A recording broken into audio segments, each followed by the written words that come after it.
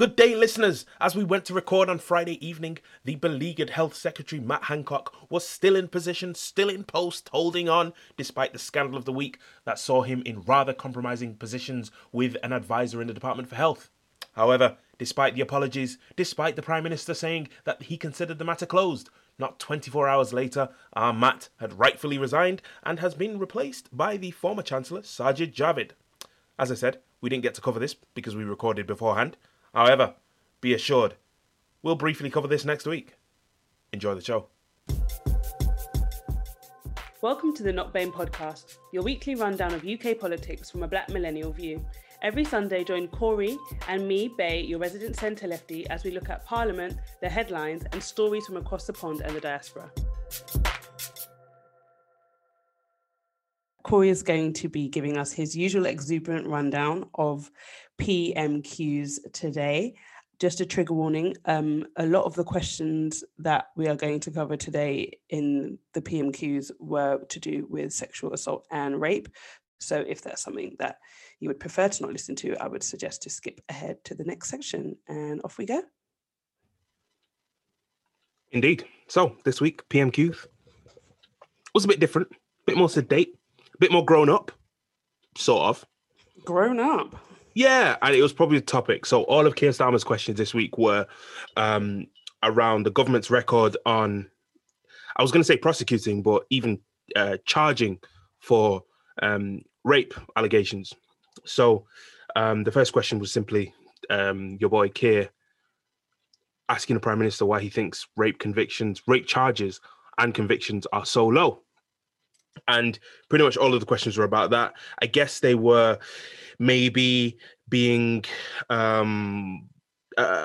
responsible given the topic. So there weren't as many, underhand jibes at each other. I mean, there were obviously the clear political jibes, but, not the immature, childish stuff we've become accustomed to, especially from Bojo. That's good to know. So before I give a little rundown of, what they actually spoke about, I think it was interesting to note that Jess Phillips made a complaint on Thursday, which was the day after PMQs, about one of the responses that Johnson gave to another question during Prime Minister's questions. And she found it quite offensive in terms of how he essentially just fobbed off a question with regards to women's rights. Mm-hmm. So that was something to note and something folks might want to look back on. But yes, back to the questions. As I said, they were essentially Starmer peppering the Prime Minister on why why rape convictions and rape charges were so low. A staggering 98.4% of rape allegations end up without even a charge. Never mind a conviction, never mind a prosecution, never mind a conviction, which is a crazily high number when you think about it. So it is extremely high. Yeah, go ahead. Yeah. No, I'm saying it is extremely high, but I think just to add context, it's been that high for a while. It's not sort of a new occurrence. It was previously 96, as I was saying to Corey earlier. So this is not a new problem. I think it's been something that's happening over successive governments, and it's also an issue across the West, if not further, to be honest, actually. So I think the solution isn't just, hammering down per se. There's obviously a wider structural problem that requires solving, and it probably actually would need some sort of cross-parliamentary work group to actually find the solution to this, to be honest. Well, yes, and that was one of I always find it fascinating with this current iteration of a government. I call it a current iteration because if you listen to a lot of what current secretaries of state and ministers and Boris Johnson, if you listen to them long enough, you'll think that that Conservatives have only been in power for 18 months since the end of 2019, when really they've been in power since 2010, ostensibly, and definitely solely since 2015. And so you mentioned about this is a problem that's been going on for a while. Johnson himself made comment that it's been a long running problem and this government is fixing it. And I always find it so interesting when they talk about they're fixing things and they're putting more. One of the things they always fall back on, whether it's this issue which he did or other issues related to sort of crime, they will fall back on saying that they've, especially Priti Patel, she does this. They've added 20,000, or they're adding 20,000 new police. They'll also talk about the nurses they're adding, but then it's like, yeah, but you're adding the amount of police back to the level that it was in 2010. What happened in 2010? Oh, Conservative/Lib Dem government. So it's just fascinating, this kind of just they just forget the fact that they've been in power. But obviously, it's a new prime minister, it's a new government, so they're very keen to dispense with the past and sort of separate themselves from the Cameron and the May administrations. So one of the things he mentioned was this has been a problem for a while. Starmer said the same thing, and then he also then he used it as an opportunity to hit Starmer over the head when it comes to the recent police and crime bill, which was posed before Parliament, which I think we discussed in one of the very earlier episodes, because this was back in sort of April. That bill eventually, after all of the protests, the Kill the Bill protests, was shelved and is due to be brought back before Parliament at some point. And he made a point in about 3 of the 6 answers of criticizing Labour for not voting for that bill, which I thought was, I mean, on the face of it, it makes sense. It's like, why are you talking about, it's a thing where, okay, Labour, why are you talking about the fact that the prosecution and charge and rape isn't charged, charge is not brought for rape at a nearly high enough level, but then why did you vote against this crime bill? So on the face of it, it sounds like a good comeback, but I thought Starmer handled it quite well, because he and again, because Johnson kept saying this in about 3 of his answers, he had to repeat the same thing 3 times. That bill and that bill would only cover that bill only covers convictions. But what Starmer's point was that forget convictions, we're talking about charges. People are not even being charged, never mind prosecuted, never mind then convictions. So whether Labour were right or wrong to oppose that police and crime bill, I think on balance they were right to, because there are certain elements of that which were just, I mean, any previous Conservative government, most previous Conservative governments would balk at, certain things like the stifling of free speech and protest. But so on balance, I think they were right to oppose it. But he was also right to say whether they oppose it or not, it makes no difference. The issue right now is to do with rape being charged, then prosecuted, and then convicted. So as I said, there's not much else really to talk about. Those were all of the questions.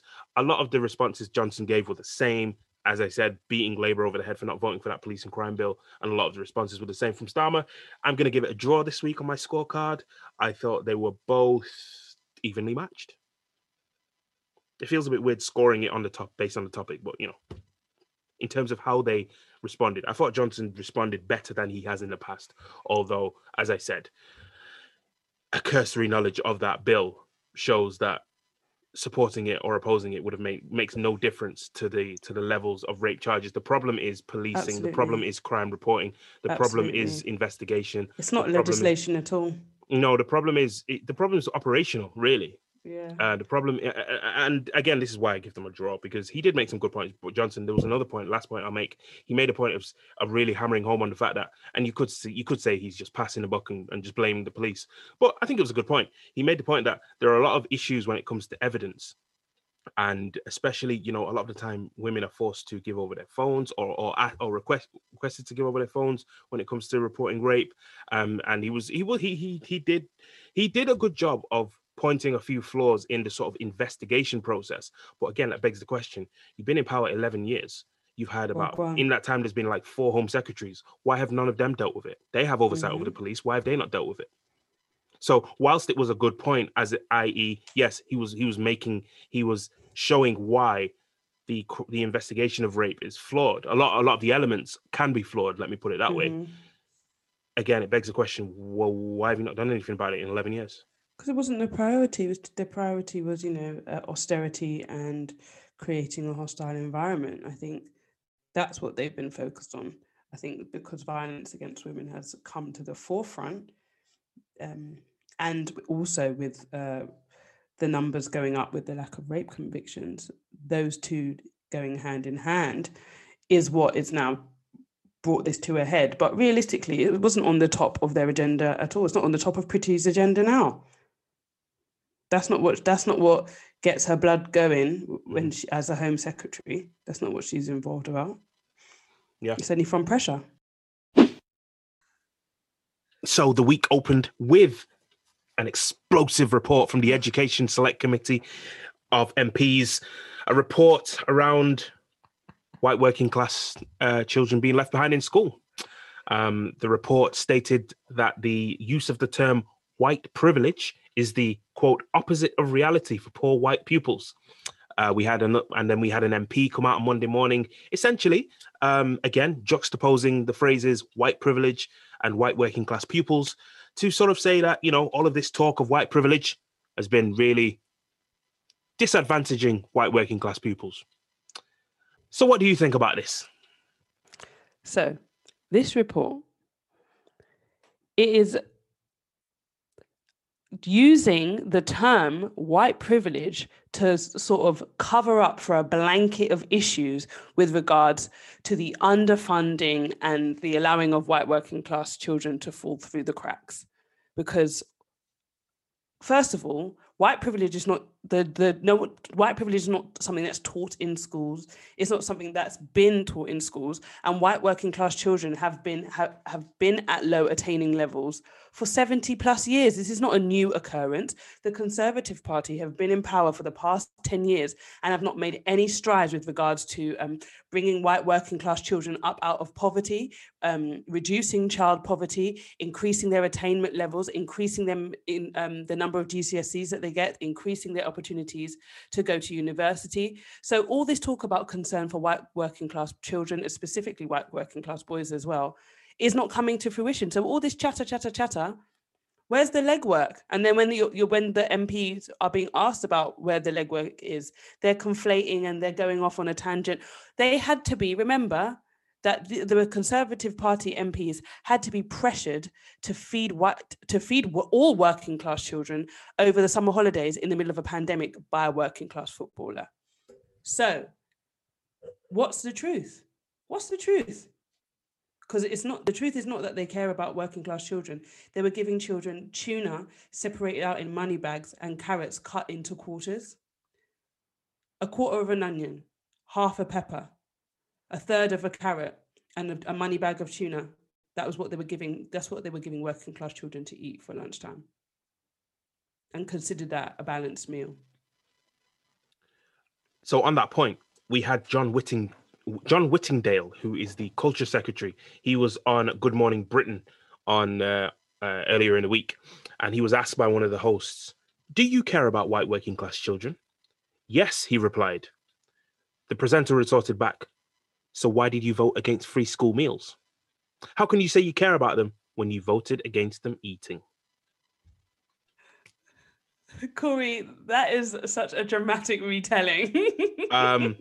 Well, excuse me if I studied drama. However, it sort of buttresses your point. He asked him whether he asked him whether he would go back and change that vote, to which he replied, as only a politician would, "I would vote with the government," which is a non-answer. Exactly. So yes, again, it's another iteration of the culture wars. I know we have to talk about the culture wars, because I guess if we don't talk about them, then we give in to the people who are always talking about them and talking about them in the wrong way. We can't be like Keir Starmer. We have to be. So I guess we have to talk about the culture wars. So much so that little plug, we are going to be starting a little blog to go alongside this program. How can you make an announcement on a brief idea that we have not yet confirmed? Excuse me. Well, we're going to do it. So we're going to start a little blog, and basically we're going to track the culture wars with a bit of analysis, because that's actually a really good idea, yeah. Of course it is, because I came up with it. Anyway, as I was saying... I had an idea. You know what? Carry on. Thank you. So you were saying, you mentioned something before about this, about, they're sort of making out as if it's being taught in schools. What do you mean it's not being taught in schools, like white privilege? Like, yes, it is part of the discourse in society, especially now.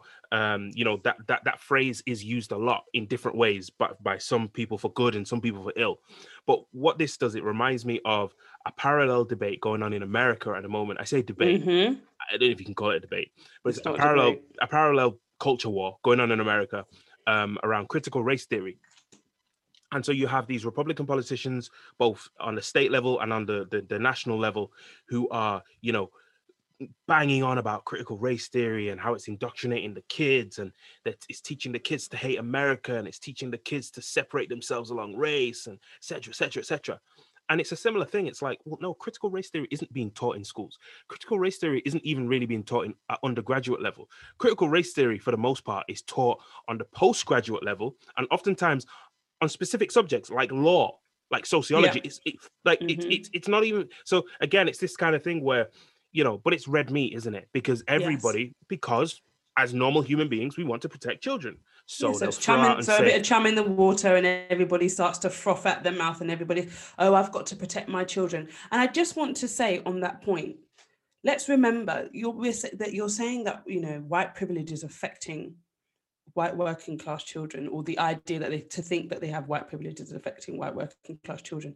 Black children have to be cognizant of racism from when they enter regular society. Like, let's be real. A lot of Black children experience racism before they finish primary school. How are they protected? They don't have the option to be protected. They're experiencing it in everyday life. They might not even know what it is. They don't even sometimes have the words to verbalize this is racism. They just know that something is iffy about this interaction when the teacher refuses to say my name correctly. So let's be real. Yes, it would be lovely to be able to protect children from the realities of the world, but we can't. So let's provide them with the tools to understand it so they can create a better future than the one that they're living in now. Like, come on, guys, please. It's a bit ridiculous. And I understand that white working class children are not attaining, and that is an issue. Then do something about that issue. But it's not one against the other. Black children are also working class. Asian children are also working class. It's not about, it doesn't, we shouldn't just be making it about race. And let's also remember that a lot of Black children have been going to supplementary schools on the weekends because their parents recognize that they will not be able to attain just from school alone.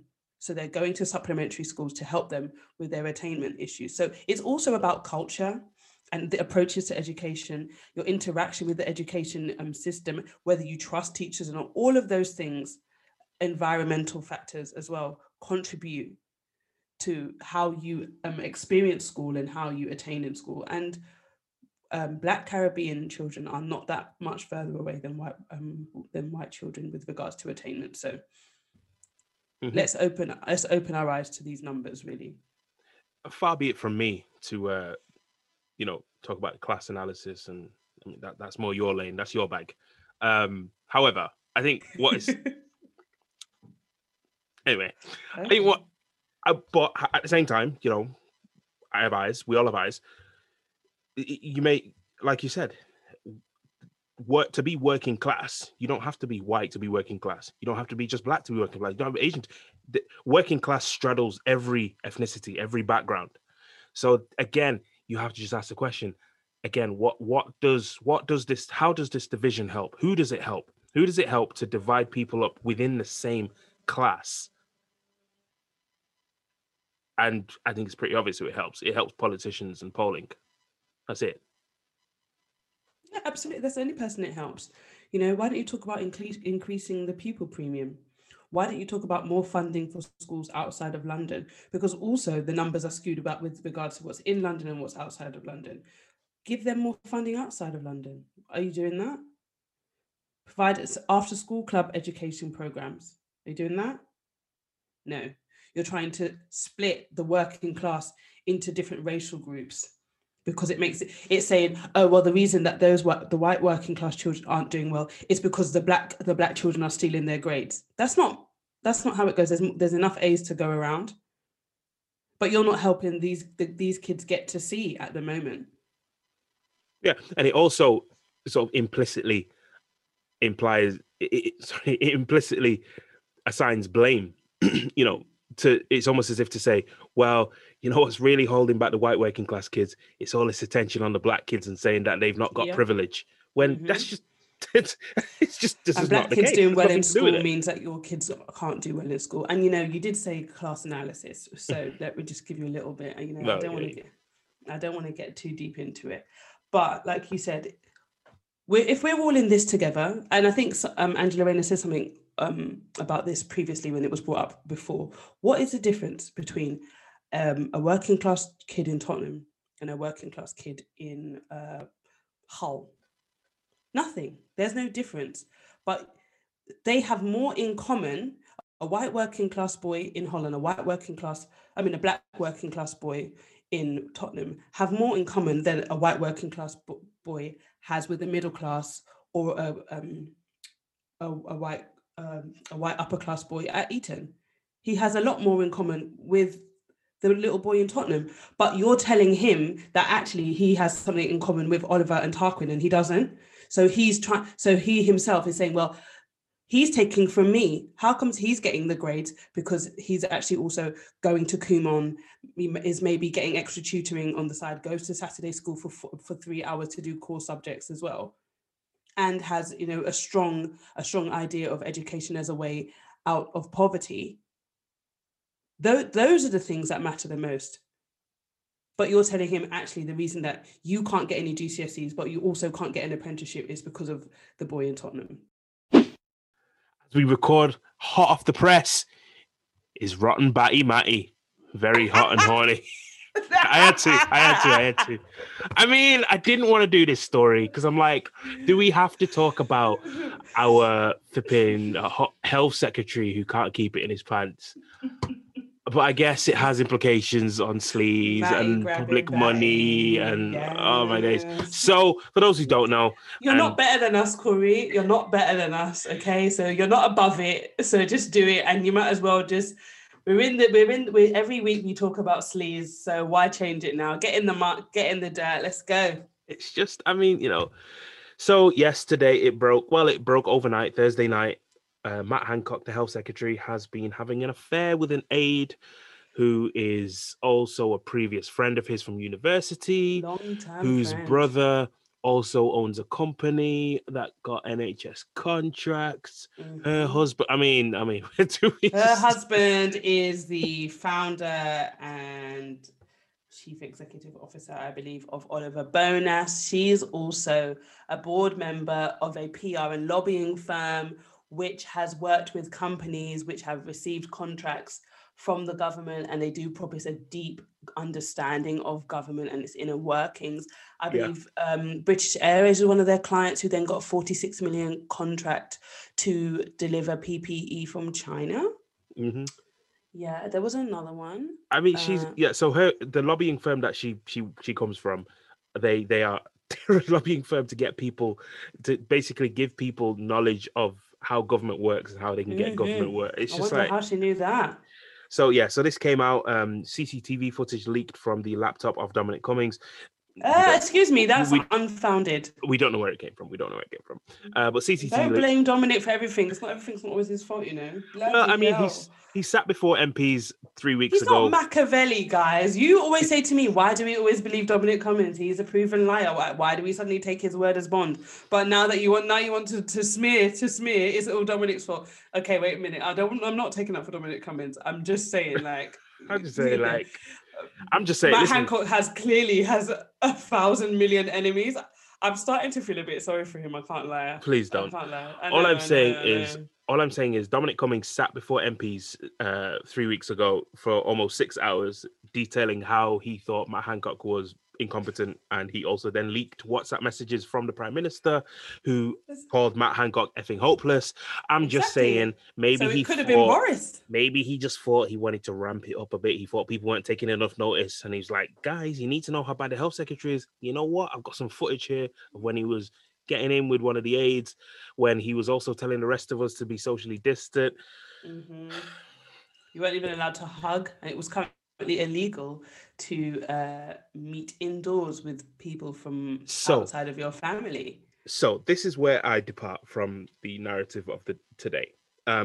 So Matt Hancock didn't do anything illegal, technically, because yes, last year when he is alleged, well, it's not alleged, he had the affair. We've seen the pictures. When he had the affair with this lady, his aide, at the time, we were not. It was illegal to. I believe at the time the rules changed so often, but I believe at the time it was illegal. This was in May last year. It was illegal to mix households. So yes, if they had been caught on his CCTV in his house, yes, that would have been illegal. However, because they're at work, it wasn't illegal. because she was a colleague, they were colleagues, and they were in the workplace. At best, he flouted guidance, which was what he said in his statement today. I'm sure that very carefully worded statement, probably by his principal private secretary, helped him draft that. He said that he was sorry for ignoring guidance because it was technically just guidance in the workplace. Obviously, if you're in the workplace, then you can't really socially distance. The guidance was that you should where you can. So at worst, he did that.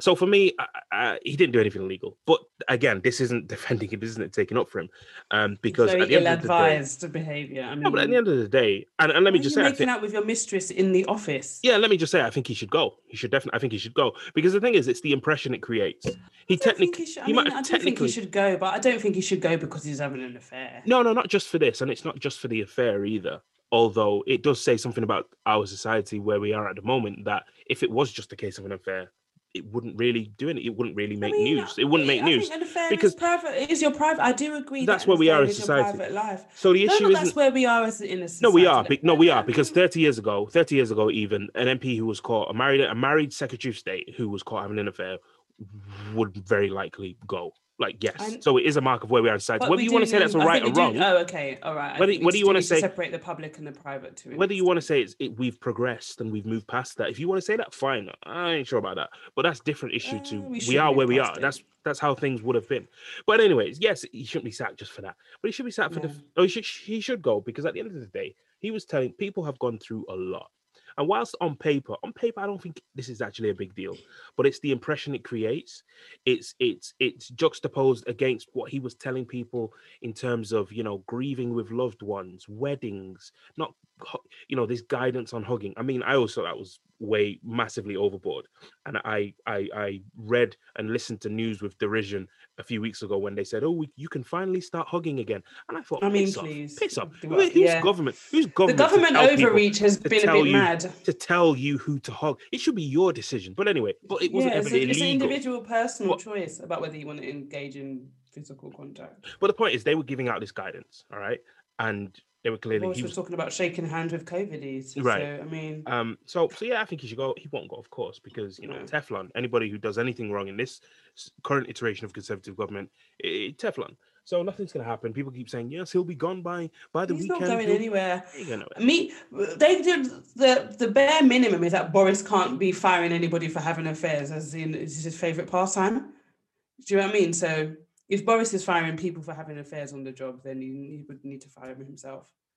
And you said, at the moment he acts as a shield, so they're going to keep him there for as long as they can. I mean... It's very dumb. It's very dumb. I mean, I'm pretty sure Matt Hancock has an office which doesn't have any cameras in it. Why not do it in there? Why are you in the work corridor in front of a camera making out with your mistress?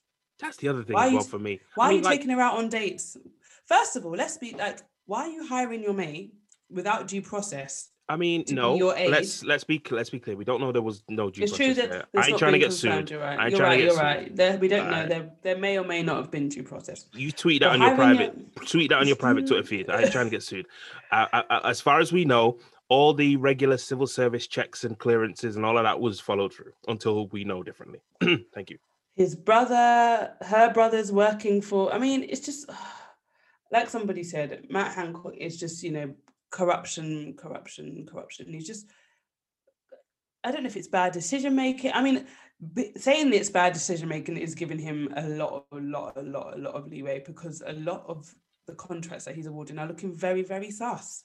So my Brussels loving friend who I referenced last week and referenced again now, he's always telling me and telling us that we should be highlighting the effects of Brexit.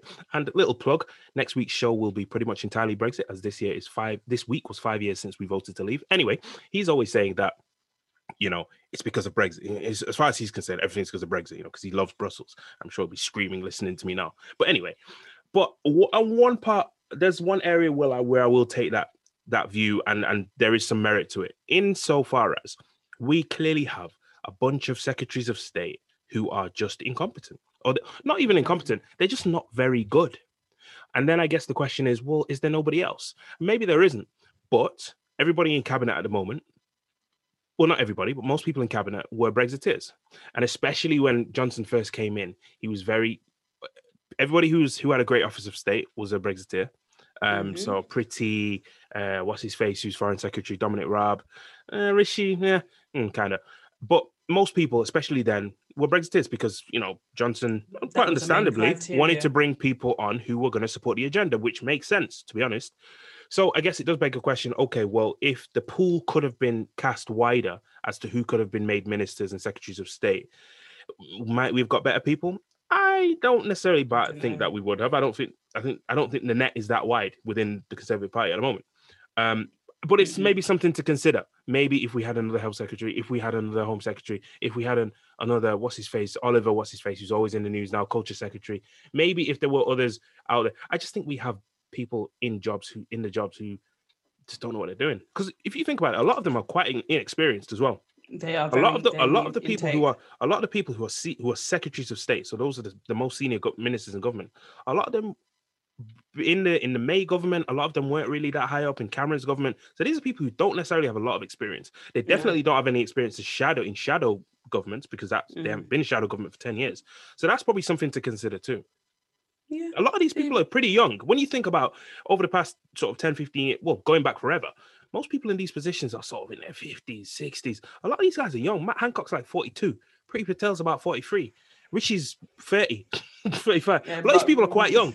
I'm not excusing it. I'm just saying it's moving like lightning, to be honest. Well, yeah. I won't put him in that, but I'm just saying a lot of them in these positions, quite a lot of them are quite young. You're not seeing, the Ken Clark, well, he's not there anymore, or, those kind of people who have been in Parliament for like 20, 30, 40 years. You don't understand the machinations. That's why it's all crumbling down around us, and they're just calling all their mates from private business to be like, you guys can probably figure this out. And it's clear now that they can't, but, Dido Harding might soon be head of the NHS, so... Indeed. It can only get worse. We haven't discussed Brexit a lot. We had the Australia trade deal, which was signed only recently. So, and of course, this week, June the 23rd, was 5 years to the day since we voted to leave. Yeah. So we decided to dedicate a whole show. So next week is just going to be about Brexit. So if you don't care about Brexit anymore, catch up on old shows or come back in 2 weeks. And if you love Brexit or love to hear about Brexit or want a little new angle, if there is any new angles that can be taken on Brexit, make sure you listen next week. So for this week's Across the Pond section, I decided on a story that isn't very political because I was interested in it. So this week, I wanted to have a little chat about Michael B. Jordan, who is not from the Caribbean. Michael B. Jordan, American actor, who launched a new Trinidadian rum called Juve. Now, Juve means something very specific in the Caribbean, especially in Caribbean islands which have carnivals. Juve is the part of a carnival. It's part of the carnival. It's from the French Juve or Juove, basically daybreak, something like that. Well, it's daybreak, the breaking of day. And essentially it's what happens before sunrise. Depending on the island, if it's in Grenada, it'll be jab, so there'll be lots of oil. In Trinidad, you'll have like paint and powder. And it's sort of like a precursor to the main carnival parade. So this happens in the morning, usually from sort of like 2, 3 a.m. till after the sun's come up, hence the word Juve. So Michael B. Jordan, Killmonger, decided to name his new rum Juve, and he's been accused of cultural appropriation, of disrespect, and I think what got people riled up the most was he also trademarked it. So he trademarked. I think that was the biggest issue, was the trademark. Indeed, yes. And also with the trademark, when you read the trademark, as part of sort of the reasoning for the trademark, it says on the trademark, this was something that was screenshotted and sent everywhere all week on every social media channel. It says the word has no meaning in any other language. And people took real offense to that. And I did too, because this has real meaning. Juve, as much as it's sort of about, enjoyment and there's a party atmosphere to it, it relates back to, depending on the island, it's very complicated. A lot more time than we've got here.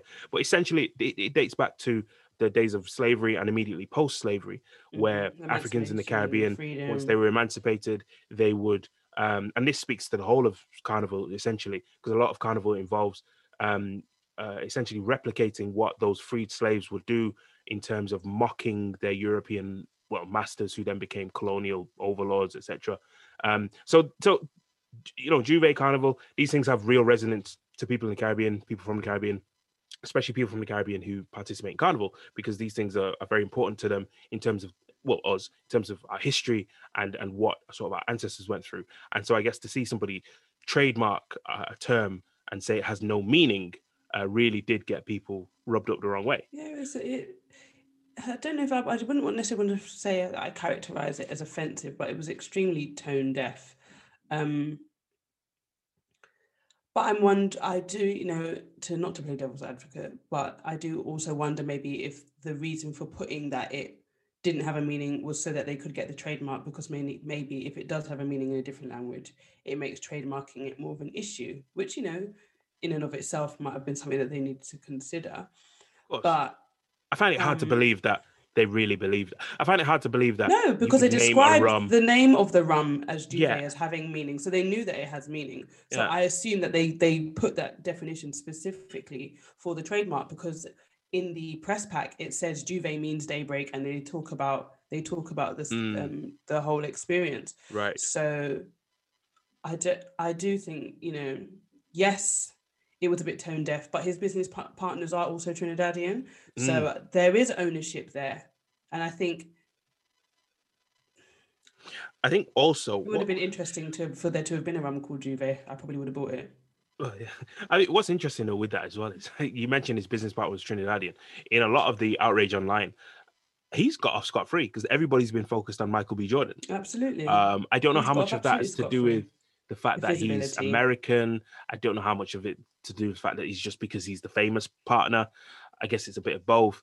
And, inevitably it's sort of stoked the diaspora wars, people from, the diaspora wars, which is sad to see. But you can understand why I can understand why people have been angry, especially with that trademark and describing it as having no meaning. And I do think that, I think we are sensitive as people from the Caribbean because, sometimes think that we don't have our own unique culture. And, as it was Windrush Day the other day, it is so important to us to recognize that we built a culture from the embers of the culture that we no longer had access to, and we made something beautiful and our own, and we celebrate it in a variety of ways, but also it comes to a lovely culmination in being celebrated through Carnival and through Juve and through Mass. So it is, I think, that's something that is important and precious to people. So we can definitely, our feathers can bristle when we think that somebody might be taking the mick. But I think we can apply good faith to Michael B. Jordan. I don't think it was meant in malice, and I don't think that it was something that they were trying to steal. I think it could have been a celebration of something that was beautiful, and we could have been on Juve drinking Juve rum as we walk down the mountain, when we're finally free to go back to Trinidad, and it would have been a which mountain? Beautiful. No, that's a line from Kez's song. There ain't no mountain in Port of Spain. That's streets. Corey, I don't know which Juve you went to. Every Juve I've been to Trinidad has been on the streets, flat. Well, that's down at the bottom. Oh, you didn't go. You went in mountain? Yeah, from this we went. Which mountain? Well, if you would let me talk, God, shush. So, who did you play Juve with? I played Juve. Who did I play Juve with? The Owls, Dirty Owls. Never heard of them. Well, we didn't start Juve on down in town. We went to the beginning and we did the whole. So the sunrise is coming and we're coming down. I mean, I say mountain, it's probably a hill. Well, yeah, either way. Yeah. But we're so Kez wasn't lying in his song. No, and we're coming down the mountain, thousands of us. The sun is coming up over the hills. There's a sea of people. We're all covered in paint. There's water flying through the air, and we're all moving to the beat at the same time. And it was very, very spiritual. It was a very spiritual experience. It felt beautiful to all be connected together, vibes in. Everyone's tired at this point, having it so it could have been a beautiful thing. Unfortunately, they made a misstep. I look forward to seeing it coming out with a new name. Hopefully it's something that also does have a link to Trinidad, as one of the business partners is Trinidadian. And if it is supposed to be a celebration of that, that would be great. This past Tuesday was Windrush Day. June the 22nd every year now is commemorated as Windrush Day. It commemorates the day when the Empire Windrush docked in Tilbury and brought the first group of Caribbean immigrants on a mass migration level in 1948 to Britain. So every year, I like celebrating Windrush Day. Reminds me of where I come from, reminds me of my grandparents. However, in this day, in our day, there was a lot of attention placed on the Windrush scandal, as it has become known, which is the process by which, as a result of the government's hostile immigration policy, many people who either came over from the Caribbean as part of the Windrush generation, who were people who came over here from 1948 to 1972, and also some of their children who were even born here were either had passports revoked, had housing taken, had restricted, couldn't access benefits, and in some cases, people were deported back to the Caribbean. So, as much as this is a scandal, as much as the government is doing a woeful job at actually compensating people, to date, the vast majority of people who have been affected have not been compensated yet as a part of the government's so-called compensation scheme. As much as it's a terrible scandal, as much as British Caribbean community leaders need to be keeping their foot on the neck of Priti Patel, Boris Johnson, and any other government departments who have responsibility for this, I say all that to say this: it sort of winds me up that overshadows the whole thing. It overshadows the whole aspect of celebrating Windrush, celebrating that generation, celebrating the people who came over here, who started a new life, who essentially started brand new communities of whom we are the inheritors. And I guess I'd just like to see more attention on that, while still paying attention to government cock-ups, but also, finding things to celebrate. I'm not trying to sound like Tony Sewell and his race commission report, but finding things to celebrate, because there is a lot to celebrate. There's a lot to congratulate and pat our elders on the back, whether they're spiritually if they're not here, and physically if they're still here. So yeah, I guess I'd just like to say that I think we should be paying equal attention to celebrating the legacy of Windrush and the Windrush generation at the same time as we put pressure on the government for the contemporary issues. Thanks for listening. Follow us on Instagram and Twitter at NotBamePod. That's NOTBAME pod. If you've got a comment or a suggestion for a future show, email us, notbamepod@gmail.com. And if you're listening on iTunes, give us 5 stars.